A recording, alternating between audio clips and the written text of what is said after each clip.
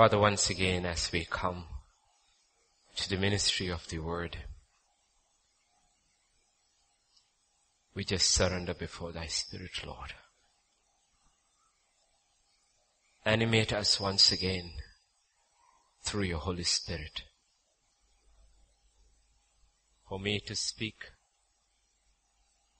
for us to hear what the Spirit says,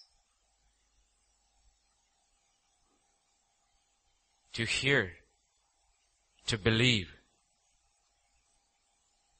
above all, give us the strength to obey. Because your word says if you're willing and obedient, you will eat the best of the land. Each passing day, make us more willing and more obedient to the voice of your Spirit. For you promised us and Israel that if you obey my voice and keep my commandments, then these blessings shall pursue you and overtake you all the days of your life. Help us to hear, Lord, what you have to say to us today. For in Jesus' name we pray. Amen. Amen. We started last week from the book of Ruth because I believe the Lord was leading us in keeping in tune with the promise for this year that the overflow of the Spirit demands more consecration from God's people. And there is no book in the Bible of consecration that defines consecration like that little book with 4 chapters right there between Judges and 1 Samuel called the book of Ruth. The dedication, the consecration of a young Moabite, a Gentile girl. And incredibly, it's a story where she is led by God through the mother-in-law. We have all these jokes about mothers-in-law or mother-in-law. But God, it's an incredible story of a young girl, a young two widows, the young widow Ruth, being led by the Spirit of God through a very bitter mother-in-law called Naomi. Then talking about mothers-in-law, you can't help but have one joke, right? There was a young man who went to the Holy Land, Israel, with his wife and his mother-in-law. And during their trip there, unfortunately, the mother-in-law died. He wasn't a believer or anything, just a skeptic. So he asked the funeral parlor guy, the undertaker, what did it cost to ship her body back to US for the funeral? He said, anywhere between $5,000 to $10,000. He said, okay. Then the man asked, why do you want to spend all that money? I can get her buried here in the Holy Land for $150. Then he said, you see, I've heard this story. 2,000 years ago, somebody was buried here. 3 days later, he rose again. I want to play it safe. I don't mind that expense. I'm burying her there.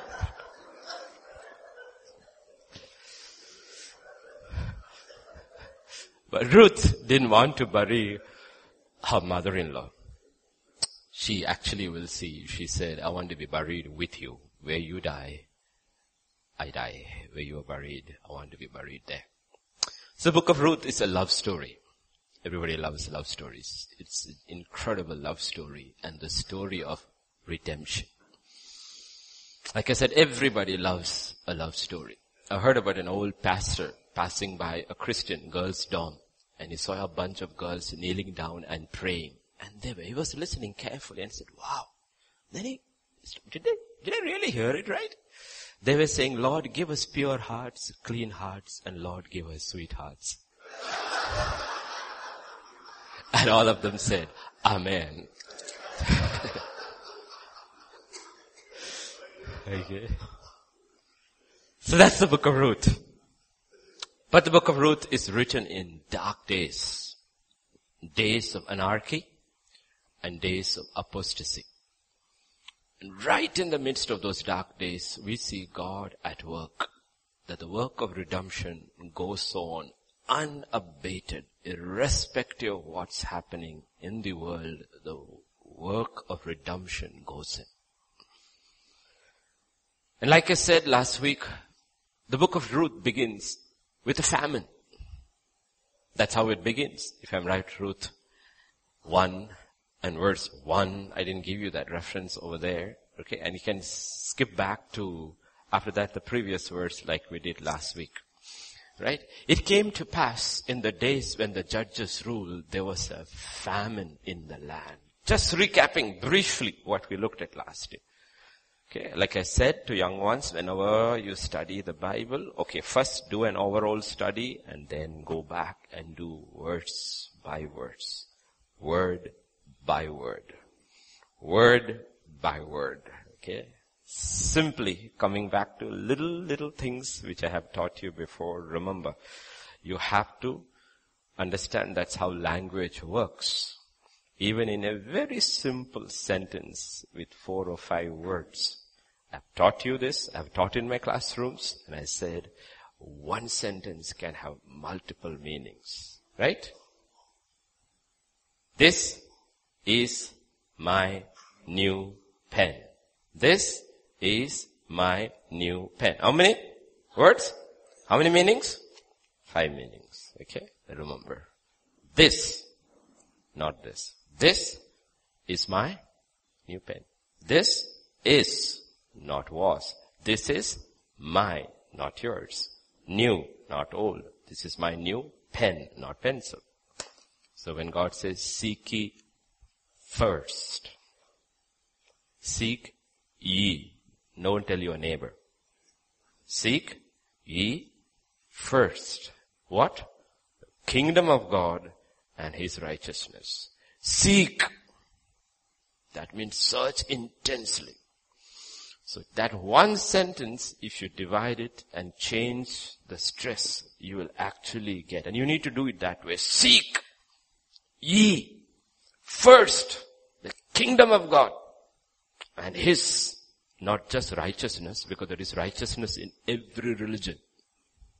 Dharma is there in every religion. That's not what he's saying. He says, seek ye first the kingdom of God and righteousness. He didn't say seek His righteousness. Understand? That's how you study.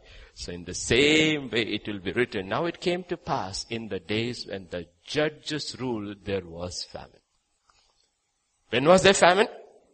When judges ruled.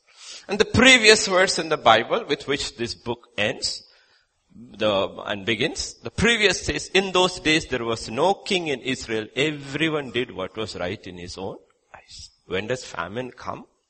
According to this narrative, when each one is king, when the lordship of Jesus Christ is not established, famine comes. And the famine is a test of the lordship of Jesus Christ. When famine comes, what will we do? Now famine, like I said, is basically lack of anything. Anything. In the Bible it always signifies lack of food. But famine can be lack of love. Maybe you have famine in your marriage. You got plenty of money. Your yard may be parked with cars. Your house may be massive. But there is no love. So you're going through a famine of love. Or your house may be extremely loving, but you have no money. Or you may be an extremely loving husband and wife, but your children are incredibly rebellious. Famine can be anything. Lack of anything. And you will see that is why God teaches us through scripture, how do you handle famine God's way? So we will see Bible will talk about the book of Genesis. There was famine during Abraham's time. Abraham did something. There was famine in Isaac's time. Isaac did something. There was famine during Jacob's time. Famine in all these three. All of them didn't do the same thing. It was different. But there is an answer when famine comes, what God actually says through Pharaoh. In that case, the Pharaoh becomes God's spokesperson and God speaks through Pharaoh. When famine comes, what we should do first. In Genesis 41:55, when all the land of Egypt was famished, the people cried to Pharaoh for bread. The Pharaoh said to the Egyptian, go to Joseph, whatever he says to you, do. So what should we do when famine comes? Run to Jesus. Whichever area of your life you are facing lack, answer lies only with one person, our heavenly Joseph. Nobody else. Nobody else. He's the only one who has the answer to famine. He's the only one who has plenty in his granary. He's the only one who has abundances in his kingdom. And the Pharaoh tells, go to Joseph. And two, it's not enough to go to Joseph. Whatever he says to you, do. You have to do what he says. And Joseph, what he says is very difficult to do. If you look at it. Why? What is the interest of our heavenly Joseph? The interest of our heavenly Joseph is first and foremost and ultimately to get the lordship of everything and then give the kingdom to his father. Once he has got absolute loyalty and lordship of everyone who comes into the kingdom, then he takes the kingdom and gives to the father and says, Father, your kingdom has come, now rule. That's exactly what Joseph will do by the end of the famine. Every soul in the land will belong to the Pharaoh. Understand? That is one of the reasons smart Christians don't go to Jesus. Because they know, you go to him, we know what he will ask us to do. Because they want to be like the time of Judges. Each one was king in his own eyes, and he did whatever he pleased, and then famine comes. Famine comes. So famine is a test of us. Famine is a test of our heart. Famine is a test of the lordship of Christ in our hearts. It's as simple as that. If you are a young girl or a young boy, young in the terms of young compared to me, but you have started panicking, boss. Oh, Sabhagya also got engaged. Lord, when will my number come? When will my number come? Number. As if God is doing lottery there. And you start panicking. It's a test. Will you wait? Isaac is 30, 31, 35, 36, 37. Doesn't move. My father knows. He will make a move. He's not telling Eliezer, go tell this father of mine. How long will you keep this boy waiting? Isn't he growing? Isn't his hormones kicking? No, nothing. We sometimes try to send these signals through other people. Nothing. My father knows.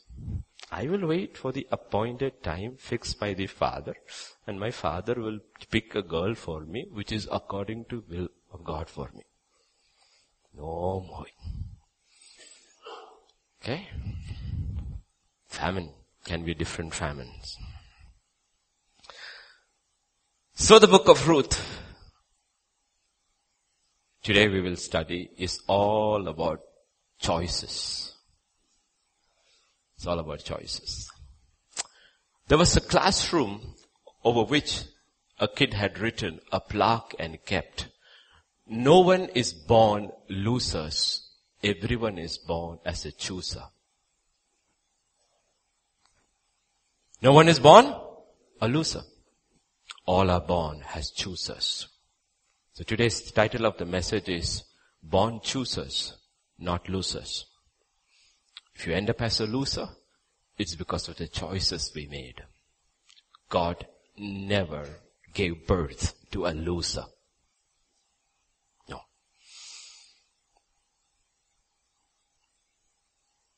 That's how the book of Ruth begins and will end. Robert Frost, in his famous poem, many of his poems are very well known, poem called The Road Not Taken. He says, I shall be telling this with a sigh, somewhere ages and ages hence. 2 roads diverged in the wood, and I took the one less traveled by, and that has made all the difference. Everybody, as they go through in life, will come to a fork in the road. Then you have to choose. You see a well-traveled road. Then you see a less traveled road.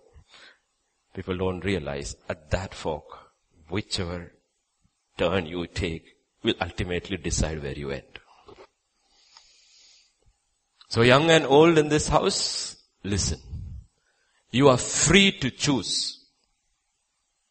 You are not free not to choose.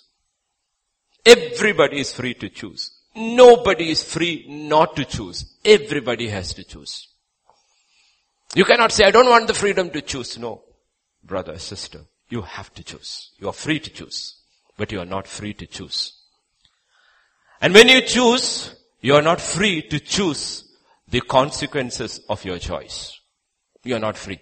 You can only choose. The results is not in your hands. It is not. So when you make a big choice in life, you make a lot of other choices along with it. When you make a big choice in life, especially let's talk about the young people sitting over here, all these young people sitting over here. Okay. A big choice you will make is in class 12. Big choice. Academically, life. In class 12, my combination was maths, physics, chemistry. 12th is over. Got fantastic marks. Had to make a choice. Choice was engineering, commerce, English. Family said engineering. College said commerce. I made the first real choice of my life. I said English. It changed my life. I believe if I had made any of those choices, this wouldn't have come. Simple. 12 is a very defining moment for a young person. And it should be prayerfully taken. Now because you are believers. I wasn't even a believer then. You're all believing kids. You have heard the word for a long time. I personally believe that a God whom I did not know then, but who knew me, had ordered my footsteps to make that choice. But that choice led to a lot of other choices. That's what we looked at last week in Ruth chapter 1 and verse 7. It says, therefore she went out from the place where she was and her 2 daughters-in-law with her, and they went on the way to return to the land of Judah. 3 women on the same road. 3 women, same road. If you look at them on the journey, all 3 are headed in the same direction, going back to the land of praise, the land of Judah. But there are many on that road. Many on that road. But how many will end their journey as a winner and not as a loser is the question. That's why the power of choice. There was a pastor who was traveling, and I think he was at the airport where he saw 2 women, and he went to them and he shared the gospel with them. Very old man, very nicely, lovingly shared the gospel, and he had just a few minutes left to catch his flight, and he asked, would you like to receive Jesus? Can I pray with you? One said yes. The other said, I am not ready. And he said, when you say you are not ready, do you really know you are saying no? And she said, no, I'm not saying no. But he said, you are neither saying yes. When you are not saying yes, you are saying no. He said, well, I am going. Will you shake my hand? She said, okay. He said, okay. If you are saying yes to Jesus, shake my right hand. If you are saying yes to the devil, shake my left hand. She said, no, I will not shake either. And a lot of people think by which they have remained neutral. But in the spiritual realm, there is no neutrality. If you don't shake the hand of God, you're shaking the hand of the devil. They don't realize it.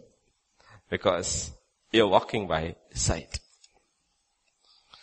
So on that road, there are 3 women. And all these 3 will make choices. All these 3 will make choices. Last week we saw in 1 and verse 14, they wept their voices and wept again. Orpah kissed her mother-in-law, but Ruth clung to her. She kissed her mother-in-law and she walked away. Orpah will turn back. Orpah will turn back. And we'll never hear about Orpah again. She's gone. It's a choice she made. You see, this is something which we need to understand about life. Let us say you climbed up an apartment block of 10 floors. And in the 10th floor, there is this apartment. You go to that apartment, you open the window, and you jump out. You are absolutely free to do that. But you cannot control the consequences. If you are alone in that apartment and the apartment has no bars, is anybody going to stop you from jumping? No. But once you made that choice, now the choice will make you. Orpah kissed. Then she turned, made a choice, went back to Moab, and is gone. Okay? She's gone. Like I said, you and I are free to make choices. God gave us that freedom. But we are not free to choose the consequences of our choices. It will follow. So Orpah will choose. Ruth also will choose. Because what you often hear, especially from young people, is, I am free to do whatever I want to do. Maybe you are. But you are not free to choose the consequences. Free love will lead to disease, death, and broken homes. Laziness will ultimately lead to a mediocre life and poverty. Will lead. Indiscipline ultimately will lead to destruction. Did you know that poverty is a choice? God never destined anybody to be poor. No, it's a choice. One of the lessons I learned from this book is that poverty is a choice. It's a choice. 1, it is a result of uninformed choices. To choose anything, I need information. This book, the pages of this book, is information. Incredible information. Sealed by the very hand of the living God, the creator of this universe, the creator of each person. In 2 Timothy chapter 3, scripture says, now for believers, where is the stress on? First stress is on this. All. Say all. All scripture. Not what you pick and choose. What you pick and choose is the vanity mirror you carry in your bag. Doesn't work like that with scripture. It's a full-length mirror.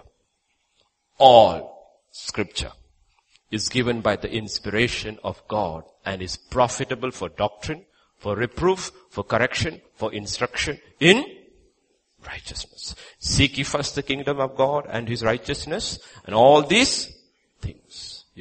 You cannot be poor. You cannot live a life of lack. But how does righteousness come? Through scripture, because through scripture you receive what is God's doctrine, you receive reproof, you receive correction, you receive instruction which leads into righteousness.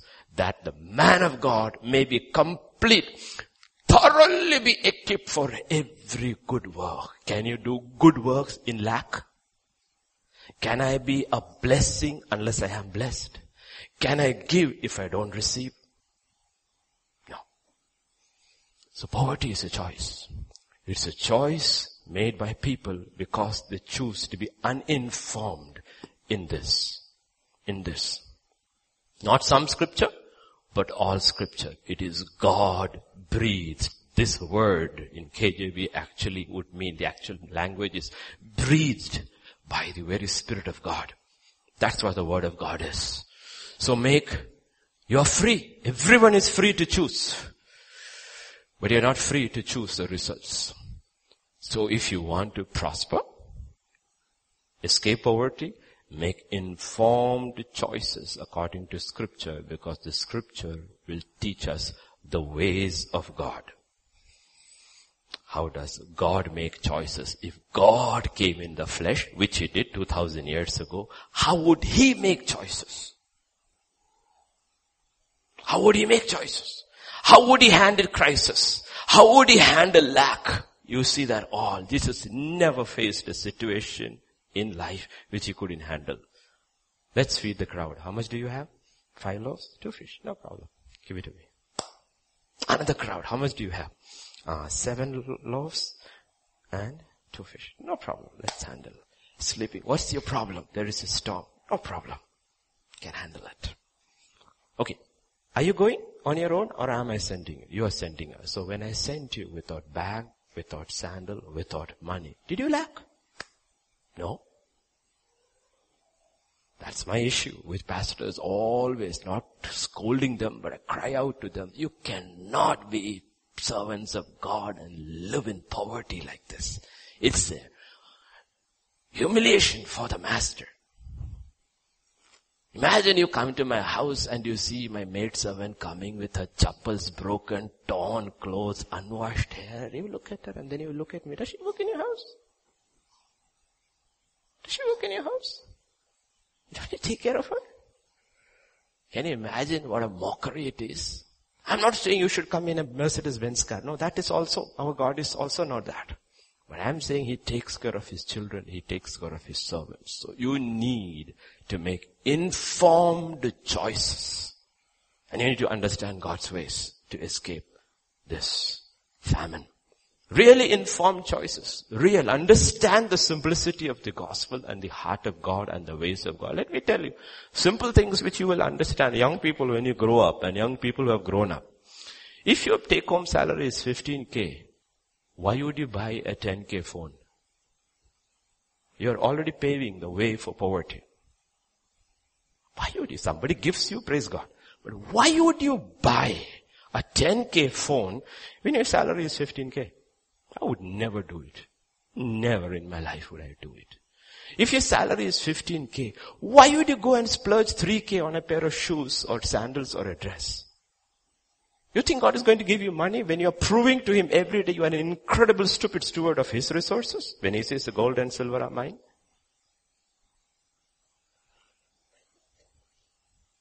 Would you? If my income is that, if I make those choices, those consequences of those choices will automatically follow. If my income is 15K, let's put it in Hyderabad terms. Why would I ever shop in Q-Mart? I will never. In all my life from 91 to 2016, 17, I've entered Q-Mart only once in my life, looked at the price tags and walked out. And I said, I don't need this. I don't need this. I don't need this. A lot of God's people are living in constant lack because you are living beyond your means. Understand? Beyond your means. Once you have established stewardship, when you have proved to God, when my income is 5,000 and I will give you your 500, I will never steal from you. I give it to you 500 or 600 or 700 and I will manage to live within the rest, and you prove to him your stewardship over a period of time. He will raise you up to 10 because he knows you won't destroy yourself in prosperity. He will raise you from 10 to 15 to 20 to 50 to 100. Once you have proven that you are a good steward of your soul and his resources, he has no issues in prospering you.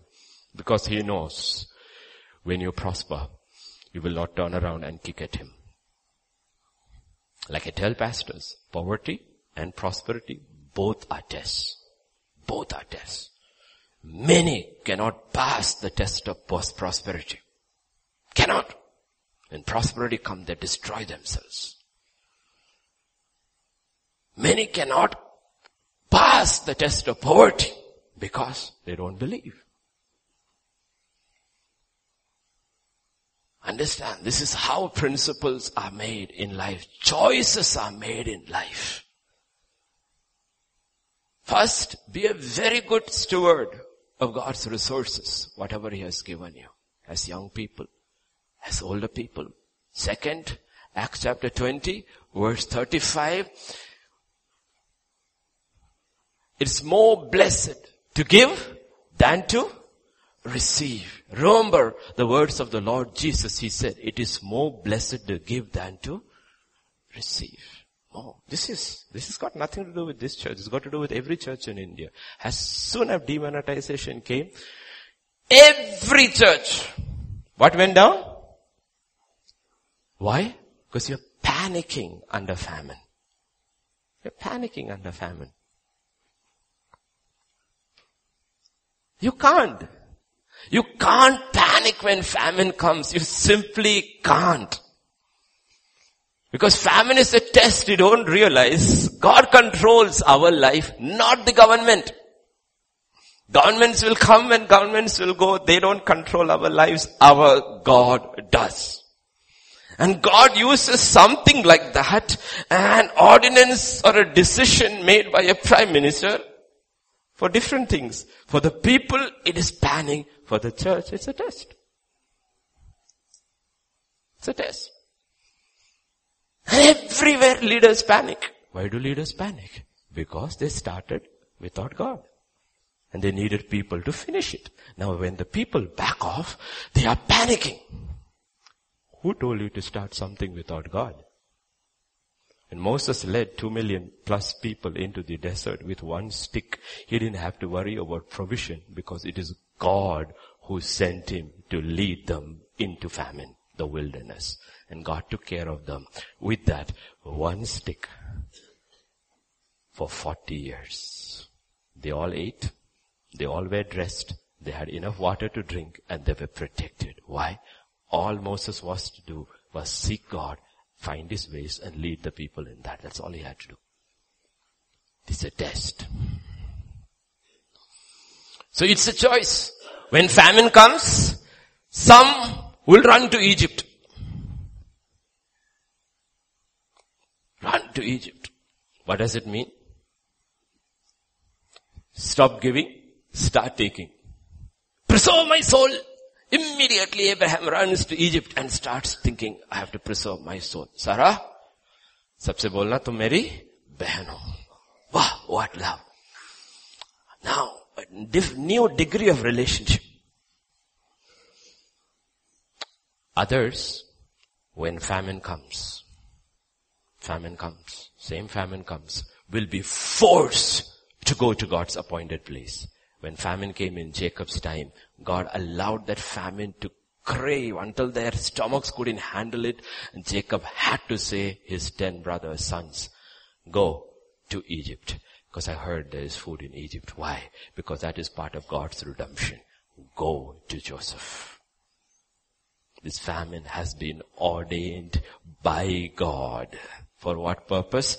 To get these 10 boys from this place to this place. Famine has been ordained in this life to bring Ruth from Moab to Bethlehem.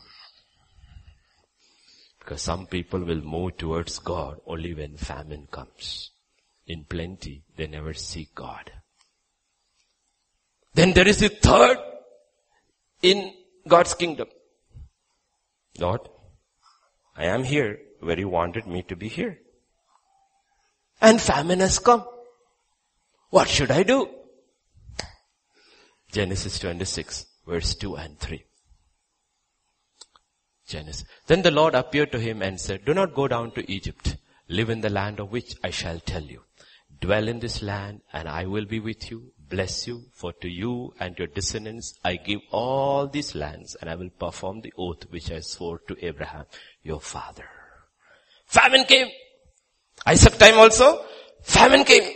And Isaac also started slowly moving towards Egypt. Slowly. He hasn't reached Egypt, slowly. God said, don't go. Son, don't go. I know. You look around, everything is dry and parched. And you have so many servants, flocks and herds and everything. I understand. But I have something to tell you. What is that? Don't go. Dwell here and I will be with you. I'll be with you and I will bless you. Oh, thank you Lord, thank you Lord, thank you Lord, many people will say. And God says, stay and I will dwell you. Fine. It doesn't stop there. Then God tells you an impossible thing in sight to do. Verse 12. Then Isaac sowed in that land. What did God tell him to do? Sow. Are you serious, Pastor? Are you really serious? Are you really serious? Yes. God said, are you serious, Lord? Demonetization. There is no money. And you want me to give more during this season? Yes. Yes, you believe. I have given more during these 3 months of demonetization than ever in my life. I have only 3,725 rupees left in my entire account. Emptied my account because he said, this is the time to give. When famine comes, learn to sow. Any idiot can sow in good times. This is the season to sow. Need to be smart with God. In the same year, he reaped 100-fold. Will you? It looks bleak. Economy is bad. MNCs are shedding jobs. Companies are retrenching. God says, stay. I will bless you in that land. You don't panic. Not only that, increase your giving. Please don't misunderstand me for a prosperity preacher who is asking you to give more next week. That's not what I am saying. I'm telling you the principles on which how the kingdom works, okay? Choices. These are choices you make. You need to realize everything is a choice. And if ever in US elections in modern history, this election was all about choices. All about choices. Absolutely radical, two different choices. If you watched on Friday, you would have seen in Washington DC a sea of red. Simple people, most of the simple country folks who had come from the Midwest and the Christian belt, all of them came. Probably over 1 million of them were on the streets that day to watch the inauguration. People who believe in Christ. Many in that crowd. And the simplicity of the gospel, the sanctity of life. People who have mocked and ridiculed during the 8 years of the previous government of Obama. You need to understand. He ridiculed the people of these little towns of Pennsylvania, Mississippi, and all the little towns. Before he won his first election, let me quote to you, in case he hears this. On 4th of November 2008, he said about them, these people living in Pennsylvania and all these little towns. He says, it is not surprising that when things get hard, they get bitter and they cling to their guns and or their religion. They cling to their guns or their religion. That's why when he took power for the past 8 years, he was trying to bring more and more tough laws on gun control and try to really put the church into the closet. And he won. Why guns?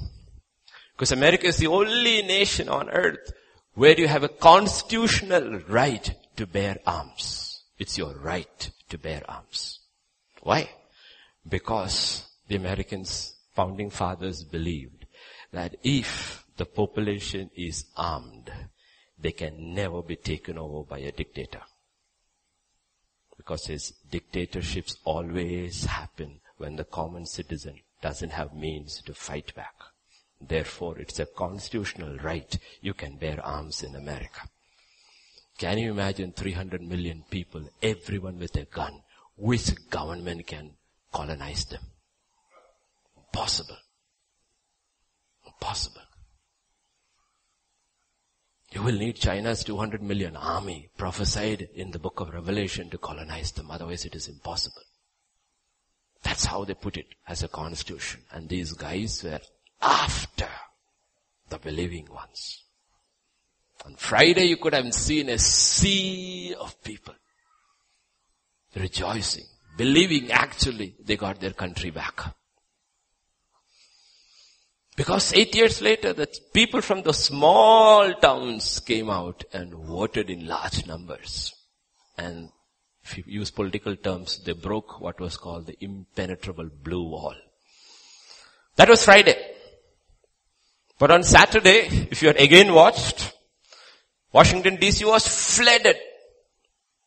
And major cities in US was flooded. Even Europe was flooded with supposedly Trump protests. But of course, led by Hollywood stars. All were led by women. And they called themselves progressive. Why? The leadership wants absolute abortion rights and gay and lesbian rights and immigration without restrictions. You need to wake up and smell the coffee. This is what is happening even right now because Sunday hasn't come in US yet. Millions of women on the streets and hundreds and thousands among them will go to church on Sunday thinking they did something right because they are poorly informed. Poorly informed. In the final debate between Hillary Clinton and Donald Trump, when that issue came up, Hillary's answer was, leave the choice to the woman.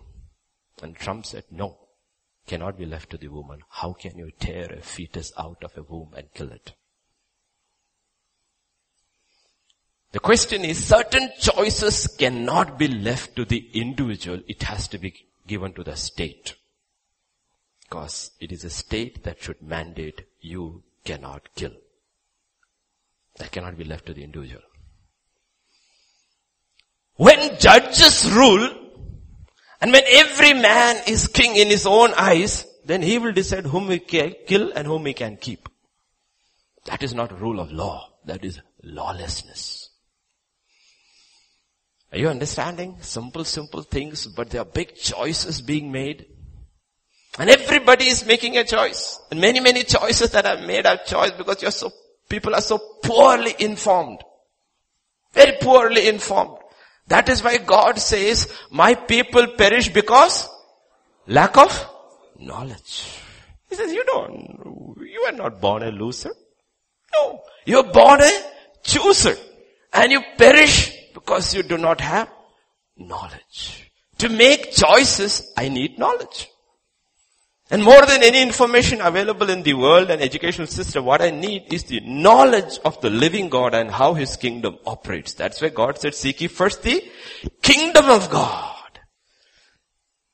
How does your kingdom operate? Because Daniel will say the kingdom of God rules over all the kingdoms of men. That is why everybody is interested in the American election. Nobody is interested in the election of Canada. Why? Is anybody interested in the election of Australia? No. Why does the election of America take precedence over every news network, every Indian newspaper? Why? Because they know America, even now, controls the destiny of all nations because they are the most powerful and the most wealthy nation on earth. They can make or destroy another nation.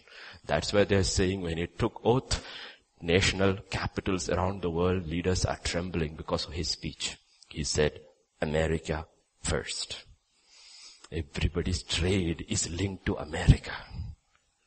If he says, You cannot sell until I set the terms. What do we do? What does India do? What does IT sector do? You understand? But we don't worry because our God says, my kingdom rules over the kingdom of Trump also. So he says, you are so foolish that you don't seek that kingdom that rules over everything. But remember, you can't just seek the kingdom and the principles of the kingdom, because unlike every other kingdom of man, in this case, the kingdom and the king are one. You cannot separate them. Therefore, seek the kingdom and seek his righteousness. Don't separate. You will destroy yourself. You will destroy yourself. The king and the kingdom are one. It's a realm, it's a person. So seek the kingdom, seek his righteousness. All the things you need for life will just come. It will just come. So we are making choices. Yet there are many who have not made the biggest of choices. In Joel 3 and verse 14, scripture says, multitudes in the valley of decision, for the day of the Lord is near in the valley of decision. Where are multitudes? Where are multitudes? In the valley of decision. Like I said, there are big choices in life you have to make. All choices in life are not big, though you make it big. Small choice in life is, what will I wear tomorrow? We make it into a big choice and says, I have nothing to wear. No, it's a very small choice. Very small choice. But we make these small choices into big choices. That is what Jesus said. What will you eat? What will you drink? What will you wear? Who runs after those things? Pagans. The ones who do not know God run after those things. Those are not big choices. Don't ever think these are not big choices, because for many these are big choices, because see where you put your money. You will know whether it is a big choice or a small choice. Don't say, I follow the kingdom and seeking its righteousness. Really? Did it show it here? I don't know. That's why I didn't like the demonetization, because it made online transaction and checks necessary, which I dislike, because I don't want to know who gives. I've never known all these years, and for the first time I see one name here, I said, I don't want to know. It's there on the statement. I don't want to know.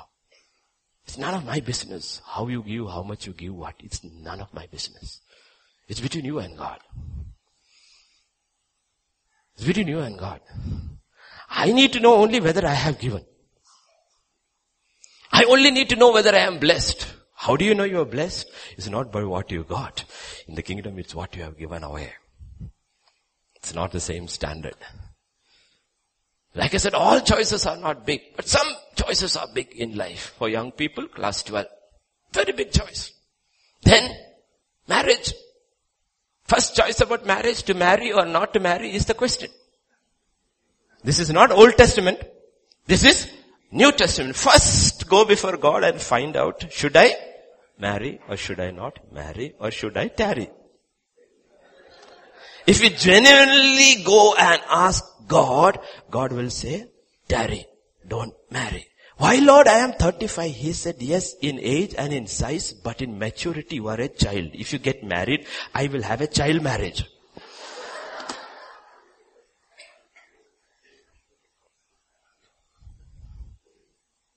Half the problems in marriage is that a lot of children have got married. And they refuse to grow up. What do children do? Have you seen two children together? What do you hear about conflicts in the home? My way. No, my way. What did you get? Two children who got married. That's all. What more counseling can you give them? All you can tell them is, grow up. Grow up. Grow up. Suddenly they have 3 or 4 children. Little later you see the children also say, mine. Now you are dealing with 6 children over there. The parents and the children all saying, mine. So first about marriage, to marry or not to marry. Second is whom to marry. It's a big choice. Big choice. But the big biggest choice of all is the choice you make about Jesus. That's the biggest choice that will define your life and eternity. To follow Jesus or not. Half-hearted or full-hearted. Actually, there is no such choice in the Bible. People make those choices which is not there in the Bible. Need to realize the biggest choice you will ever make in life concerns Jesus. This is what Jesus said about it in Matthew 12 and verse 30. He who is not with me is against me. Lord, I am not against you. But you'll say, but you're not with me. And if you're not with me, you are against me. And he who does not gather with me, scatters. And if you are not serving me, then you are serving against me. It's simple. He is not drawing a line in water. You know what happens to a line in water? Goes. A line in sand, the wind takes it away. He's drawing a line in concrete and says, this is it. That's the problem with the gospel. The gospel is radical because truth is only one. It cannot be two. So the biggest choice you can ever make in life, and you're blessed if you make it when you are young and make it wholeheartedly and make a real informed choice when you are young. First, make the right choice to follow Jesus. 2, make a well-informed choice. And 3, make a wholehearted choice. Especially young ones here. In Luke chapter 14, verses 25 to 33, Jesus will put it across very simply. Great multitudes went with him. And he turned and said to them, if anyone comes to me and does not hate his father and mother, wife and children, brothers and sisters, yes, his own life also, he cannot. Say cannot. He cannot. He didn't say may not, maybe not. He says he cannot be my disciple. Then my question is, why do we pretend or try to be disciples without believing what he has said? You know how people are struggling to become disciples without following the guidelines for being disciples. He said it, I didn't. Whoever does not bear his cross and come after me cannot be my disciple. For which of you intending to build a tower does not sit down first and count the cost, whether he has enough to finish it? Lest after he has laid the foundation is not able to finish, all who see it begin to mock him, saying, this man began to build and was not able to finish. What king going to war against another king does not sit down first and consider whether he is able with 10,000 to meet him who comes against him with 20,000? Or else while the other is still a great way off, he sends a delegation, asks for conditions of peace. So likewise, whoever of you does not forsake all that he has cannot be my disciple. Simple. God says, you know what? You have to make this big choice. You have to make a very informed choice. And you need to count the cost of discipleship. Count the cost of discipleship. That's our major issue. There are 2 boats in Christendom. One is a large ship full of followers. The other is a small boat with disciples. The problem is, some people from the ship of followers have got into the boat of disciples and refused to get out. What's the problem? Those who were followers got into the boat of disciples and refused to get up. And across the world, in churches, followers have taken the positions of leadership. They've refused to move or budge. And then what do you have? You have an entire congregation that is compromised. You need to understand there are 3 calls in the Bible. They look the same, but they are not the same. In Deuteronomy 30 verse 15 and 18 and 15 and 19. See, I have set before you today life and good, death and evil. And then, I call heaven and earth as witnesses today against you, that I have set before you life and death, blessing and cursing. Therefore choose life, that both you and your descendants may live. Okay? The key words is God says choose, but choose life. You have life and you have death. And we don't realize this. Every choice we make in life is either life or death. They may look neutral, but they are not neutral. Every choice we make in life fall under these two categories, life or death. Second, you will see another call on Mount Carmel. In 1 Kings 18 and verse 21, Elijah came to all the people and said, how long will you falter between two opinions? If the Lord's God, follow him, but if Baal, follow him. But the people answered him, not a thing. So there is a choosing of life and a choosing of death. There is a following after God and a following after Baal. They're not the same. But they're all intricately connected. Connected to what? The actual call that Joshua says. You see, you can choose life without following Christ. When it comes to material life. You can study the Bible, get the principles of the kingdom, and accordingly practice, and yet never follow Christ. Or, you can follow Christ, and you can make appropriate decisions very smartly. But you still haven't fulfilled the third call in the Bible, which is given by Joshua. Joshua, shall I have the next one? Now therefore fear the Lord and serve him in sincerity and in truth, and put away the gods which your fathers served on the other side of the river and in Egypt. Serve the Lord. If it seems evil to you to serve the Lord, choose for yourself this day whom you will serve. You have to choose ultimately whom you will serve. You see, I can follow Christ, I can choose life and serve myself. I can serve myself. That's the gospel that is being preached. In that gospel, Christ is not being denied. It's all from scripture. It's all about the kingdom and how you can make these incredible choices. But ultimately you look at the core of it, you end up serving whom? Yourself. Yourself. You don't serve God. You serve yourself. The call here is choose whom you will serve. We don't realize ultimately this is what matters. The big choice. Everyone sitting here, if you haven't already chosen, will have to make one day. Whom will you serve? Whom will you serve? That one big choice will define all the other small choices you make. Choose this day whom you will serve, not just follow. Whom you will serve. When Moses was sent to Egypt, this is what God told him to tell Pharaoh in Exodus 4:22 and 23. Then you shall say to Pharaoh, thus says the Lord, Israel is my son, my firstborn. So I say to you, let my son go, that he may serve me. What does Christ say to each one of us? Let each one be set free. For what? To serve God. That is the purpose of salvation.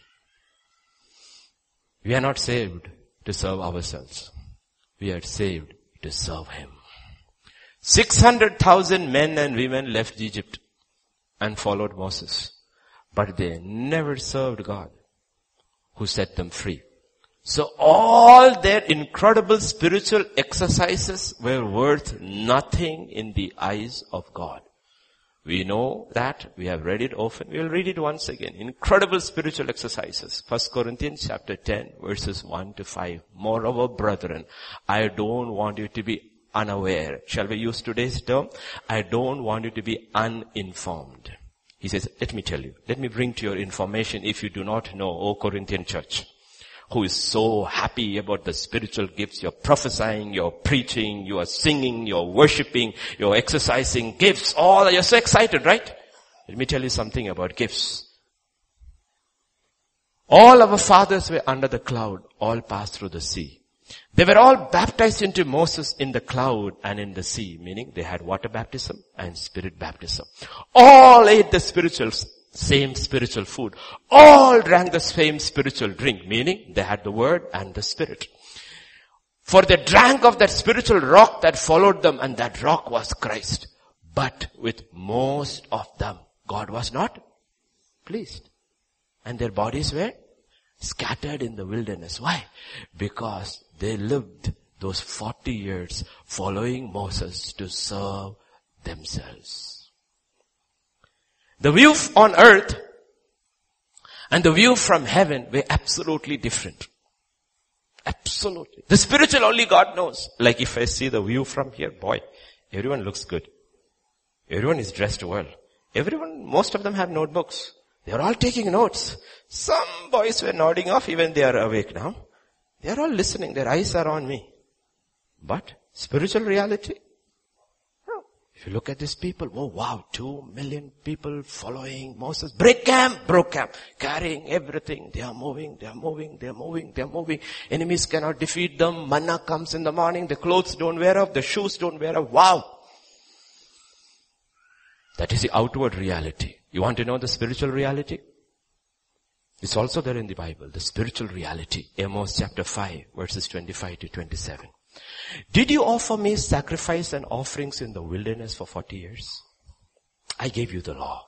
I gave you the tabernacle. I gave you the means and the methods in which you can please God through your offerings. Did you offer me sacrifice or offerings in the wilderness 40 years, O house of Ephraim? Did you ever give me one offering in the wilderness? No.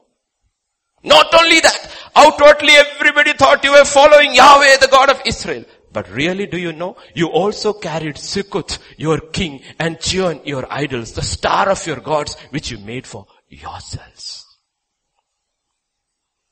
What are you carrying? You had your other gods with you, following Moses. Levites are carrying the ark. All of you carried your idols with you. O Israel. Outward reality, inner reality. For us, outer reality. Everybody in church. Everybody worshipped. Everybody is listening. Everybody is taking notes. Inner reality. How many idols do we have hidden inside? Have you really offered God what pleases Him this week? Which is our reality? That's what God is talking about. So following is one thing, choosing is another thing. Ultimately God said, do you still serve me? That's why He said one big choice will take care of a lot of choices. Choose this day whom you will serve. You have to choose. If you choose this big thing, see, most of the confusion in lives, Christian lives, is because they still haven't made this big choice. Whom they will serve. Whom they will serve. Once you have made these choices, even if you falter and if you fall, God can restore you back because you already made that main choice. David had made the choice very early in life. This is you and you alone I will serve. He fell, he was restored. Saul could not be restored. He never made that choice. You have to choose whom you will serve. Then the other choices become very easy. Let me give you illustrations because young people, they understand. Let us use Pastor Vijay today. Okay, Pastor Vijay, excuse me. Okay. Pastor Vijay and Jacinth and the family decides to go out for dinner. They get into the car and they've been driving now for 4 hours. Why? Vijay said, I want Chinese. Jacinth said, I love Continental. Abigail said, I want KFC. Manola said, McDonald. Hours later, they're still driving. Why? Too many choices. Too many choices. On the other hand, let us imagine, scene 2. They're going out tonight and Vijay says, we are going to eat Chinese. We are going to Nanking. And we are going to the Nanking that has opened up here. 15 minutes later, they are there. Why? Choices were made very clear.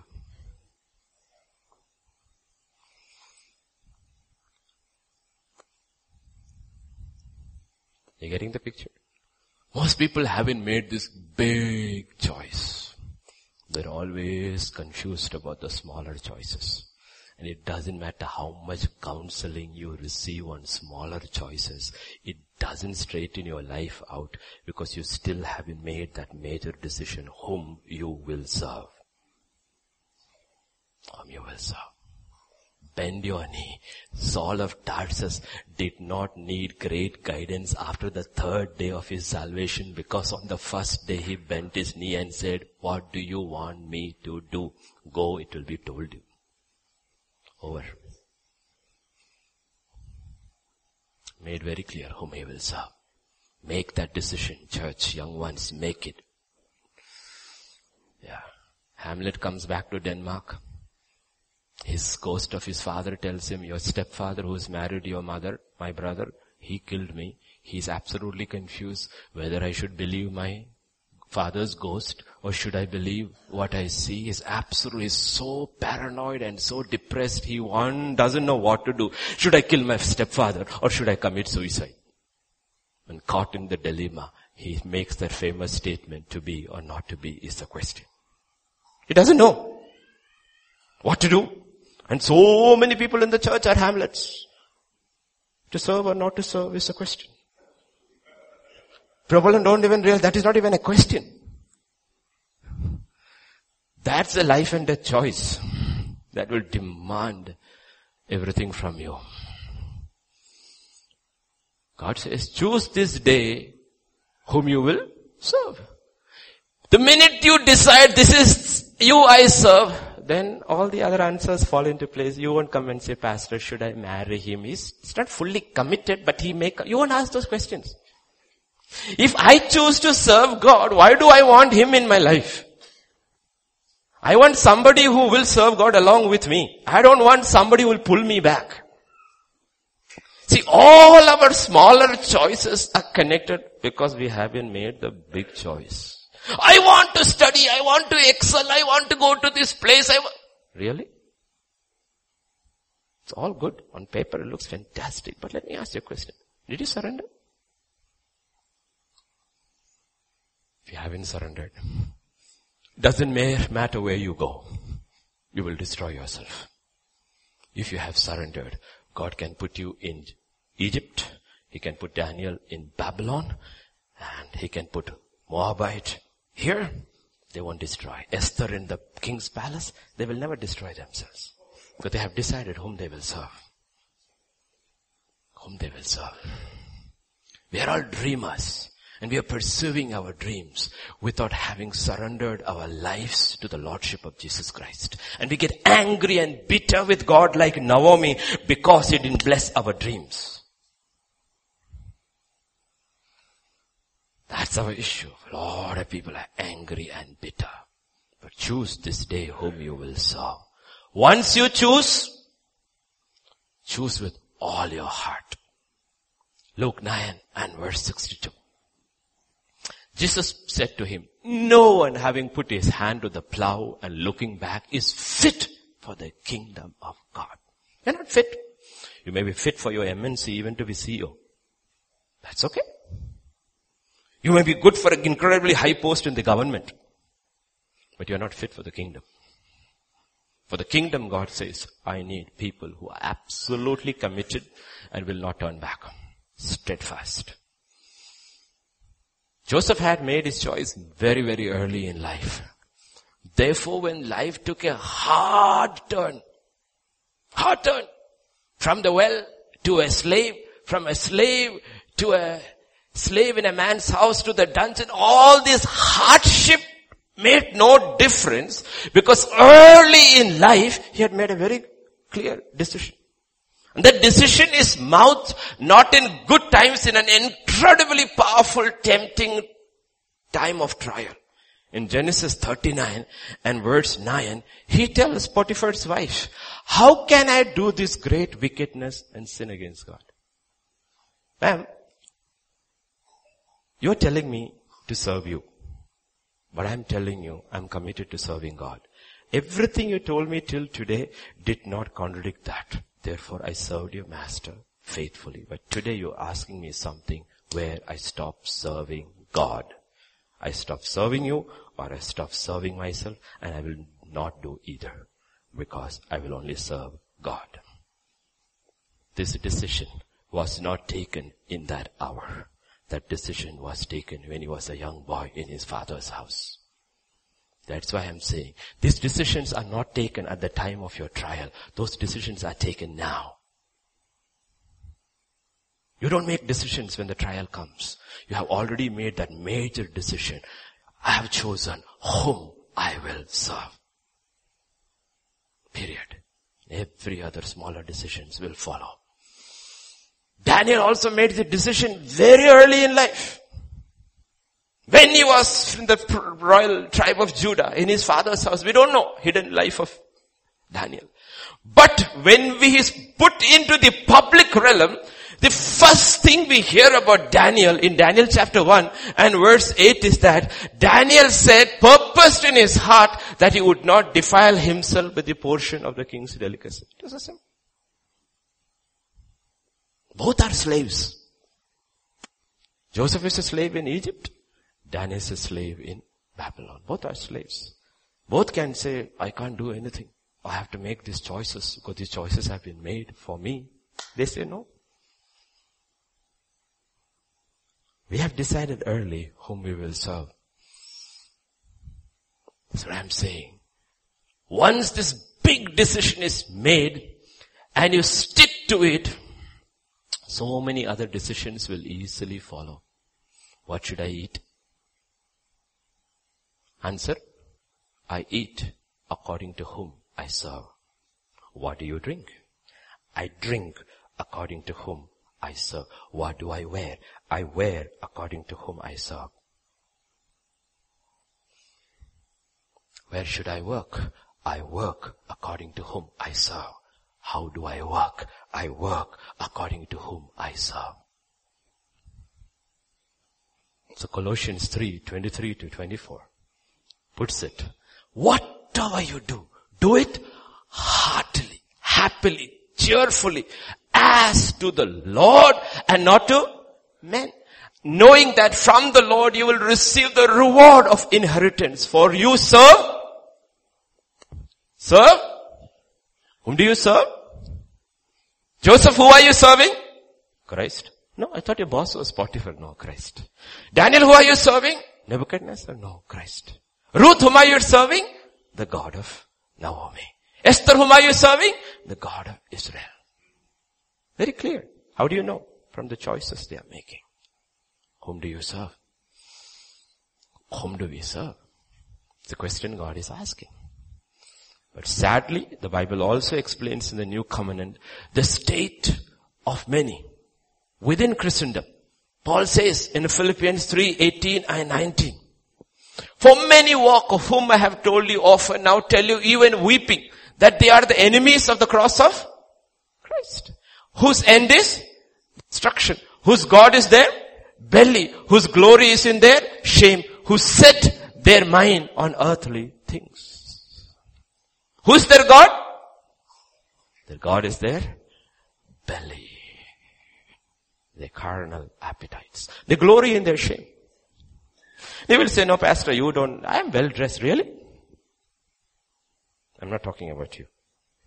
I'm giving you an example. No, Pastor, I'm well dressed. Really? Can the angels say that? Forget man. Can the angels say as they are watching? They're watching. Every church service, genuine church service, they watch and they come to listen because they are learning through the church. Because God has said very clearly in the Bible, the wisdom of Christ is manifested to the angels through the church. So they come here to learn. How do they see us? How do they see it? A lot of people around the world have issues with this, but I have explained it over and over in the deep teachings in the church. Head of Christ is God. The head of man is Christ. The head of woman is man. The glory of God is Christ. The glory of man is Christ. The glory of woman is man. Therefore God says a man should not pray or prophesy with his head covered because he glorifies. The glory of God is represented through man.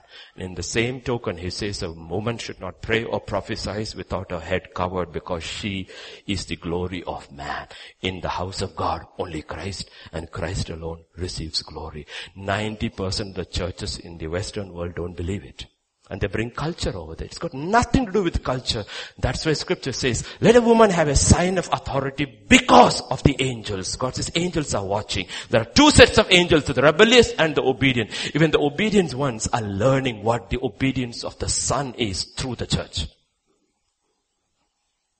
That's about. It's not about covering, it's about glory. You cannot say it is written, hair is given as a covering, but it's also written, the hair is the glory of the woman. And the glory of the woman cannot be revealed in the church during ministry because only Christ can be glorified. Man cannot be glorified. Man cannot cover his head because he is the glory of Christ. How would you think if I wore a hat and came and started preaching? We'll say, there's something funny here. Why is pastor wearing a hat? What we don't do is cross anti-culture to the Jewish believers to whom it is actually first written. Can you imagine a Jewish believer reading what Paul is telling all the churches? He says it's all for the churches and we have no other rules. A Jewish believer who has come to Christ is being told, you should not cover your head when you pray or prophesy. You say, my God, what are you saying? For thousands of years, we Jews have always covered our head in prayer and prophecy. He says, not anymore, because now Christ is in you. You Jew who has accepted Christ can no longer put the prayer shawl over your head. Take it off. It was more difficult for the man then than for the woman.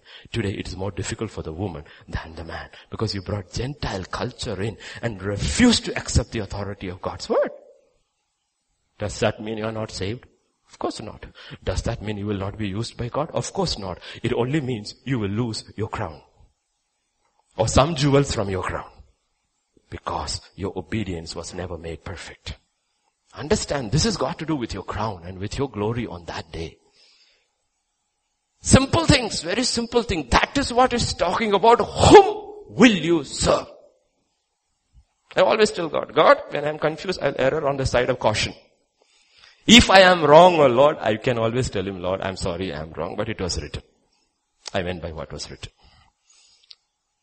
But I know I am not wrong. Because for 1,950 years of church history, women always covered their head. This came in the last 50 to 60 years through the feminist movement. It is not a rebellion against just God, it's a rebellion against man and patriarchy. These are the women you will have seen on the streets of Washington DC yesterday. And that rebellion cannot come into the church. It's got nothing. Actually, the man should have objected to that when Paul was writing through the Holy Spirit. No, I will not. My father, my grandfather, my great-grandfather, from the time of Moses, we have covered our head. What are you telling us to do? We will not. Even the high priest covered his head. He put holy unto the Lord, and that's when the law is over. Isn't that true? But he said, I take it off. Why? Because I will not serve my belly. Not serve my belly. Understand little things, but those who are children growing in the Lord, just understand these concepts. Then when you grow older, you will understand the truth, because God has to lead us from truth to truth, from glory to glory. And at every point we'll have to make this decision, whom do I serve? Whom do I serve? Man shall not live by bread alone, but every word that proceeds from the mouth of God. That's why God says so many, their belly is their God. The carnal appetites. Because your desires will end up determining your destiny. You're free to choose. But you're not free not to choose. And you're not free to choose the consequences of your choice. The whole story began with a man from Israel, from Bethlehem, Judah, called Elimelech, going to Moab. Elimelech means, my God is king. What's his name? My God is my king. Why are you going from Bethlehem to Moab if God is your king? No, God is my king, that's my name, but I am king. When famine came, he made a very ungodly decision, though his name meant God is king. Abraham meant exalted father. But when famine came, he too made a very ungodly choice. Why did both of them make this choice? Because of belly, bread. Jesus said, man shall not live by bread alone. Those who live by bread, it is a physical that makes their decisions. Those who live by the word of God, they allow the spiritual to overrule the physical. Let me ask you a simple question. Simple question, okay? We need simple illustrative questions to get the point. Let's say Mr. Thomas. Or should I use one of the names of those who are nodding off? Mr. Thomas, who is working for company A, leaves for company B. There are no issues with his old company, but company B is offering him 2,000 more. That's Mr. Thomas. Christian. Okay, I'm giving only Christian names. What do you think about Mr. Simon, who's a businessman, actively involved in his church? He shifts from Hyderabad to Delhi because he realized in Delhi his business has better prospects. What did you think of me if a church in Mumbai offered me a huge salary and perks to pastor their church and I choose to leave? He'll say, Pastor, how can you do that? But why did you differentiate these three? Aren't all three called to serve God?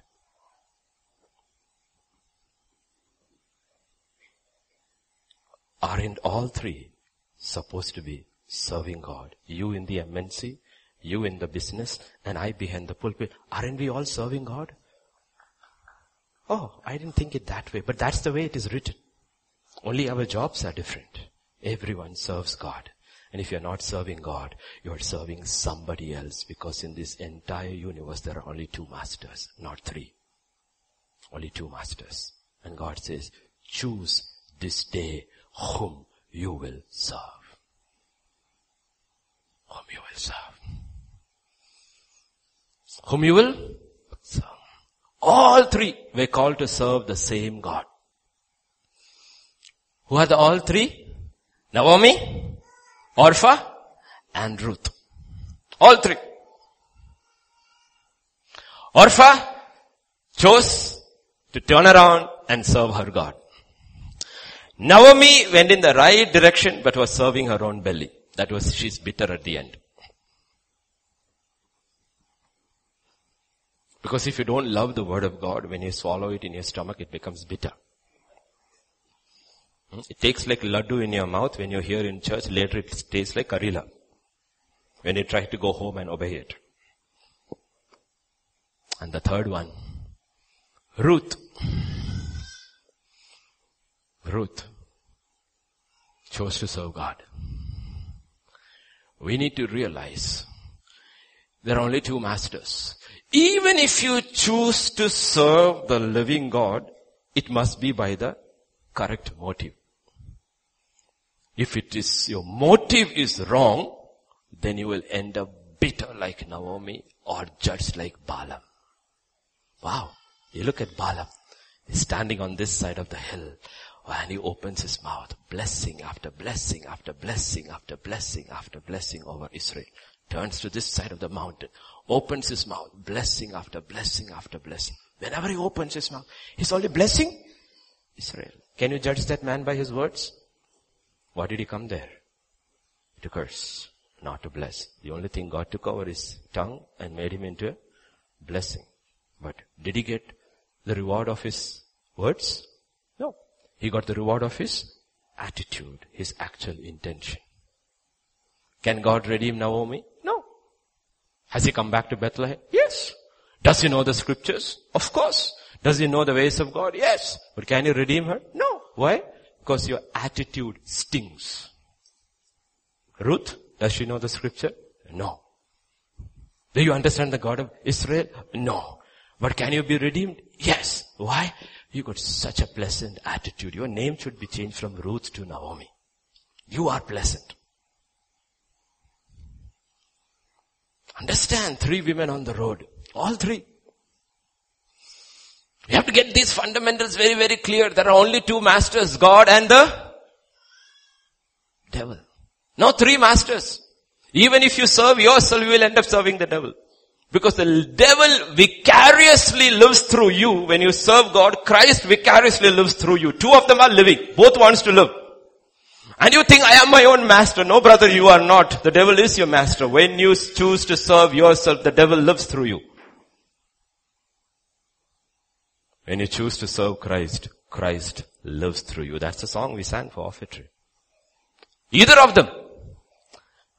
The devil living through will ultimately end up in what? Demon possession and destruction. Did King Saul begin by serving God and after 3 years start serving himself and at the end of his life start serving the devil and the devil lived through him?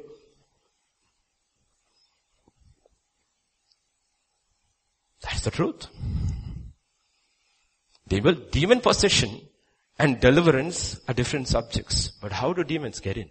They get in by men and women and children choosing to serve themselves first.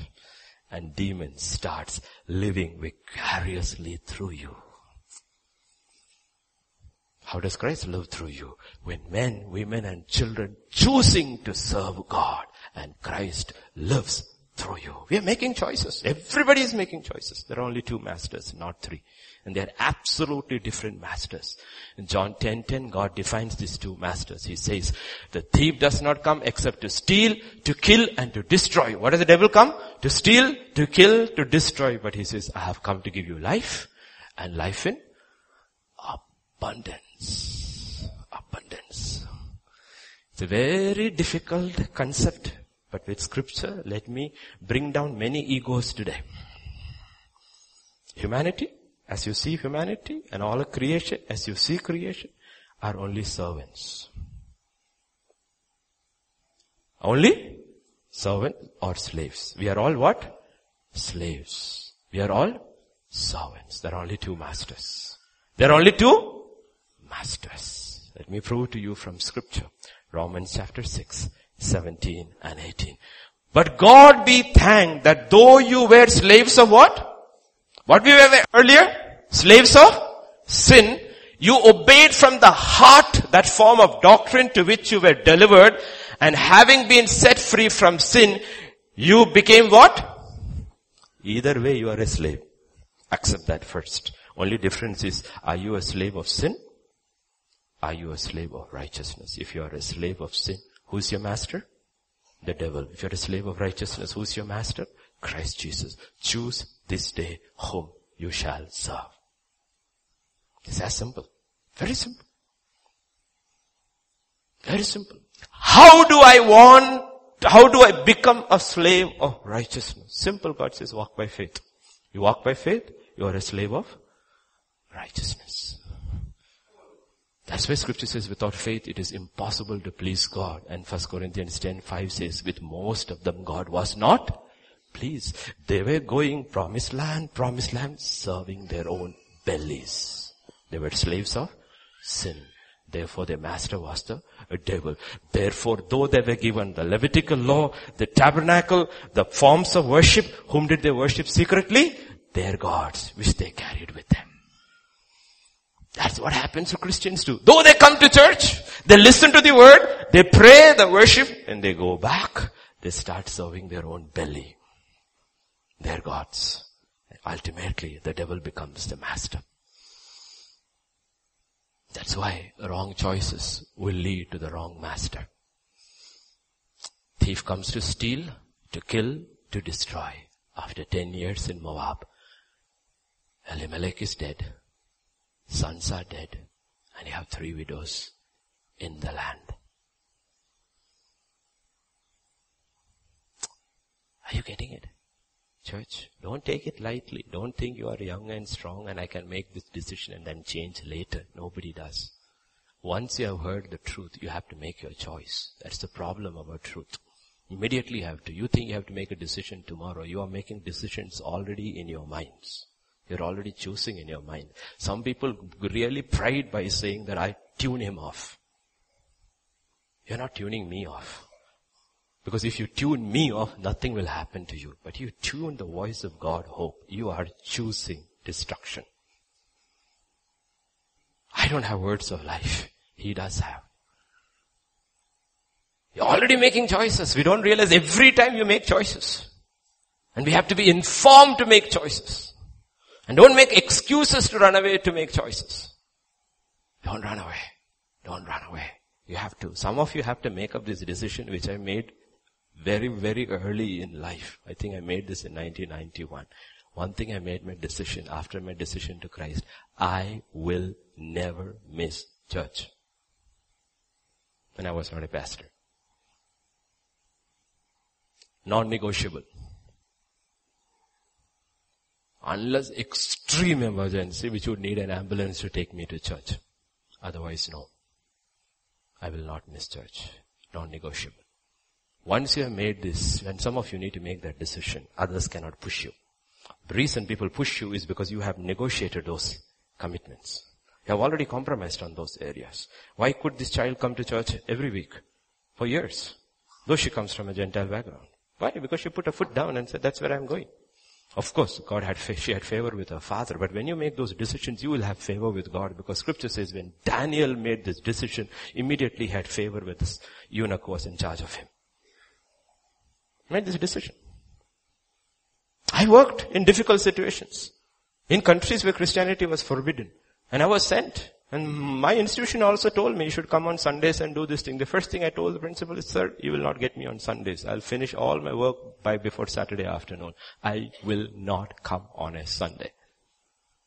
Not even one Sunday they could get out of me. Because my Sunday was kept for the churches. Not churches. And first thing I wrote is my resignation letter and left the date blank. That you push me against my God's will. First thing you get from me is my resignation. Thank you, sir. I'm leaving. Because I have chosen in my mind whom I am serving early. You have to make these decisions early. Otherwise you will waver between two opinions and will say nothing. Enough. 2017 is the year of overflow. Make your decision. Make your decision. Because where you are in the will of God, God is there with you. And God will put a hedge around you. You will be in a place of spiritual blessing. I'm not saying physical blessing like you see in the Old Testament. Not necessarily. We don't need half of the blessings in the Old Testament. No, we don't need. We need spiritual blessings which we've been promised already in Christ Jesus. Understand principles from Scripture. Understand principles from Scripture, the physical and the spiritual, explained through the Old Testament, our life in the New Testament. Look at Job 1 and verse 3. Also his possessions were 7,000 sheep, 3,000 camels, 500 yoke of oxen, 500 female donkeys, and a very large household, so that this man was the greatest of all the people of the East. Do you really want this? What are you going to do with all these sheep? Lord, I want bless me. Like Job, wake up in the morning outside your apartment surrounded by sheep. Really, do you want that? God is telling us something. He says, don't read the whole Testament with physical eyes. These are principles for the New Testament people to understand spiritual truths. He says, this man is blessed. Spiritually blessed for us. Why? What's the reason? He's so blessed. Reason? Job 1:1. There was a man in the land of Uz whose name was Job, and the man was blameless. 1, 2, upright. 3, one who feared God. 4, shunned evil. Says, you keep this 4. I will prosper you spiritually. I will. For Job, it was physical. For you and me, he says, I will bless you with the spiritual blessings in Christ. You will experience it, but you have to put this 4 in order in your life. These 4, oh Lord. When famine came, it swept away all his blessings, including his children. All his blessings. In Job chapter 1, verse 18 and 19, scripture says, his famine came. Meaning his trial testing, while he was still speaking, another also came and said, your sons, daughters were eating and drinking wine in the oldest brother's house. And suddenly a great wind came from across the wilderness, struck 4 corners of the house, and it fell on the young people, and they are dead, and I alone have escaped to tell you. What does that tell you? If children of an upright man or a woman choose to eat and drink, when the testing comes, they will die, but you will not be touched. And be prepared for that. I tell this straight away to pastors and families straight away. Put your children, what is close to you, on the altar.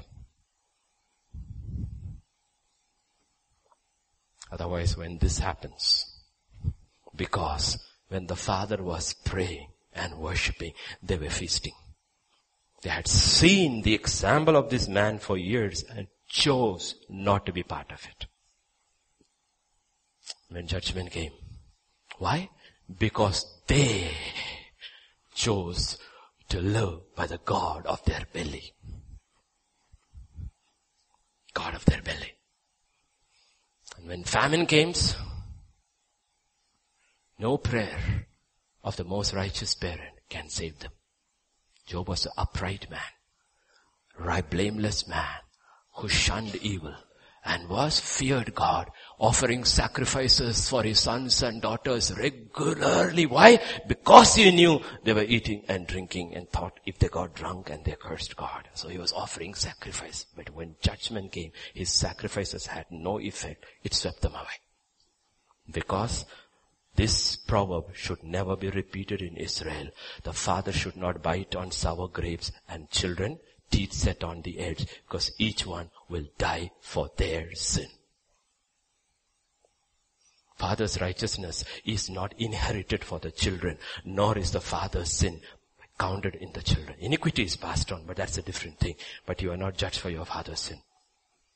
Nor will you be rewarded for your father's righteousness. It doesn't work. When this terrible famine came, it revealed the heart of Job's own wife. A woman who lived with him for years, and we don't know how old this man is. Let's say she lived with him for 100 years. But she never understood the heart of her husband. And she reveals it with her mouth. What do we see in Job 2? Then his wife said to him, do you still hold fast your integrity? Curse God and die. Oh, there are so many. When their family falls apart, they don't go to church, they don't pray, so you are doing all these things because you are blessed. So when blessing stops, you don't need God anymore. You will start cursing God, right? That's Job's wife. She believed only and only in the prosperity gospel. If I prosper, I will bless your name. If I don't prosper, then I will curse your name. I don't want you. I'll look for another God. Curse God and die. Her name, we don't know. Mrs. Job might have been Mara. You need to understand this. You cannot flee the will of God and find life. You can't. You have to choose life. You have to follow Christ. And you have to serve God alone. Or you serve your belly. Serve your belly. You know one of the ways in which we serve our belly? We serve and keep a false pretense. Our reputation. It is, my home? Fantastic. My children are like angels. My wife is like a wine over the table. My grandchildren, wow. They're cherubims. What are you serving? Your belly. Can you be delivered? No. No. Neither can you be delivered, nor will your children be delivered. Unless we stop serving our belly, there is no deliverance. There is no deliverance. It doesn't happen. It doesn't happen. We need to be willing to call a spade, and not like Obama's speech. By the time he has finished, you feel so good, but you understood nothing. What did this man ultimately say? On the other hand, the other one. Trump comes and speaks for 16 minutes. You understood every word he said. Every word he said you understood. He made it very clear. These are my priorities, for me, my country first. Some of his words were extremely powerful. It resonates with the American people. We may not like it. He said, Americans have spent their wealth on other nations while depriving their own people and made them poor. We have protected other borders while we left our own borders unsecured. They understand it. I understand it very well what he was talking about. You need to understand the other man, oh my God, such a smooth talker. By the time he's finished for 1 hour, everybody is mesmerized and understood nothing. God is not like that. He tells it. Jesus, soon as his crowds following, he'll say, hang on. Let me tell you. Hang on. He says, wait a minute. Let me tell you. That's not the way it is. And as we close, we will read, not Matthew 6, but we will read what Matthew 6:33 means. Seek ye first the kingdom of God, what it means in the words of Auntie Ruth. Auntie Ruth. I told you, right? Years and years ago when I had gone to that country, I didn't know any believers, nothing. My students had picked me, checked me into this hotel, and I was called up one number I was given, and I said, Lord, I need to find where the churches are in this nation. And they told me downstairs there is a PCO in that room. There will be a lady sitting. Her actual name is this. Her Christian name is Ruth. You go and ask her, Ruth. She may be scared, but then she will meet you. Take you to all the churches. The first believer I met in that nation. She came. We were there at the meeting. She came and she held me. I said, Vidj, you know this is who this is? Both the children are married, settled now. And I said, that's the lady, the first believer I met in that nation. Listen to what the original Ruth says. Ruth chapter 1, verse 16. Ruth said, entreat me not to leave you or turn back from following after you. For wherever you go, I will go. Wherever you lodge, I will lodge. Your people shall be my people. Your God, my God. Where you die, I will die. There I will be buried. The Lord swore to me, and more also, if anything but death separates you and me. It's a sevenfold consecration. Sevenfold consecration. Take a nut and bolt. Sevenfold consecration tightened up with the nut. The nut you will see in verse 18. What is it? When she saw that she was determined to go. And she saw she was, that is what closes your consecration. You need to be absolutely determined, purposed in your heart to follow after Christ. Daniel had purposed in his heart, he will not defile. Look at Balaam. God said, those men who have come to you, what are they doing there? Don't go with them. He goes out and they say, we will give you this much gold. He goes back and asks God, can I go? Why? Because you have already purposed in your heart, I am flexible. Lord, can I marry that one? Can I marry that one? Isn't that an unbeliever? Yes, Pastor. Yes, Lord, but can I marry that one? Why?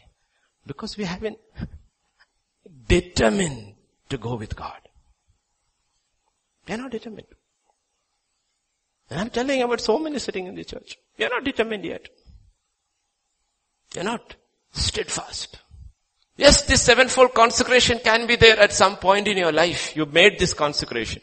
Put the nut and tighten it. And say, you Lord, I am absolutely determined to go with you. Absolutely. Absolutely. I'm steadfast. I've decided. Like I told the pastors, last pastors conference, the original song was sung by Ruth. We wrote it later. I have decided, no turning back. Turning back. In the midst of all the temptation and the trials, Ruth alone stood there on the road to Judah and said, no turning back. Joseph stood alone in Egypt. Daniel stood alone in Babylon. And on Mount Carmel, Elijah stood alone. Can you stand alone? If the need comes, can you stand alone? God needs men and women and children who will stand alone because they are determined in their heart.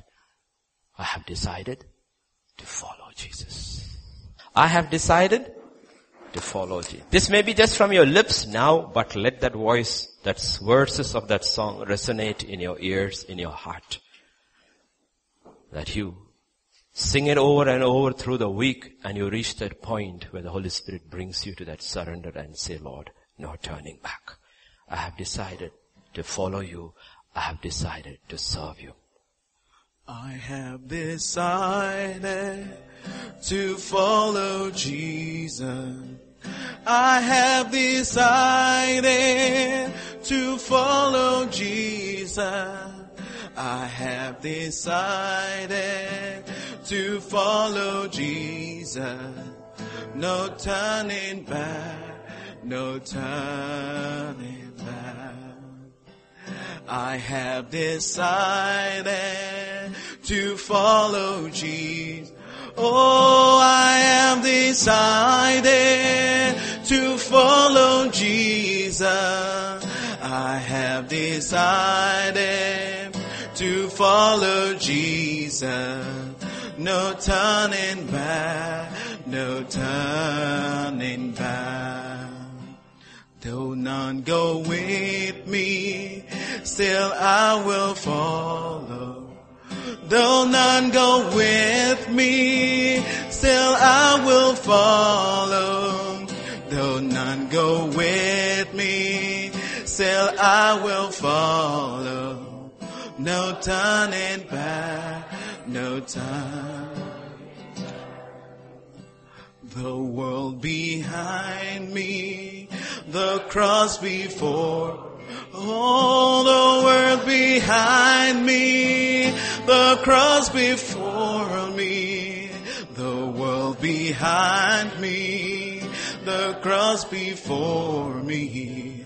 No turning back, no turning back. Father, this morning we just stand in your presence.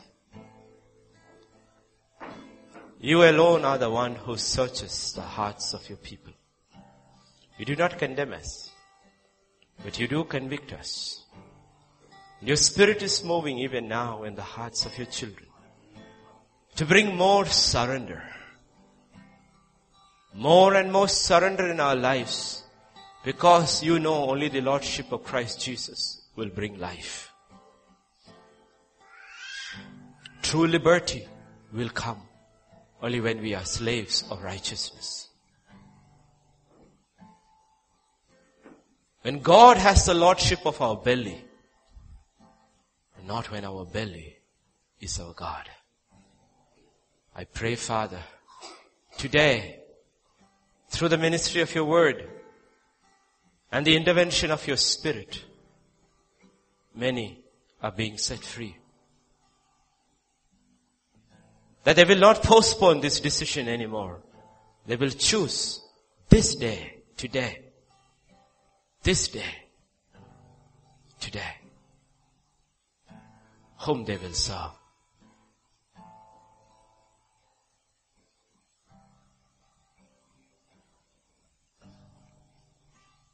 Help us to choose. The choices before us are very clear. Give us the strength to choose. There's only one way we can choose. Make this decision steadfast. Fill our hearts with your love for you. Help us to love you with all our heart, all our might, all our strength. Because of God. If in the old covenant, death was as strong as love, in the new covenant, even death has been overcome in victory. By love, your love. Fill us, Lord, today with more love for you. God who redeemed Ruth. The God who redeemed us. For Boaz, it was easy to redeem Ruth. It cost him little. But you, to redeem us.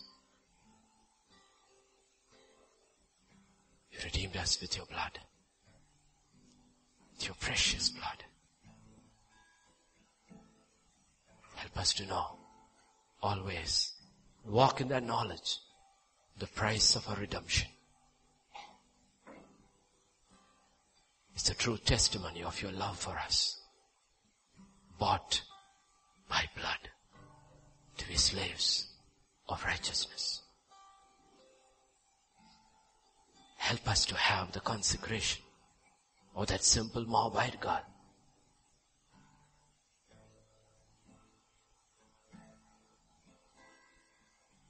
Touch each heart.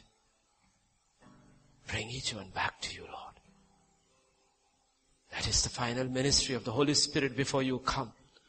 To turn the hearts of the children back to the Father. Let there be a turning back of hearts, O Lord, today, first to you. And then to the things that are associated with you. Thank you, Father. I speak healing for those who need healing.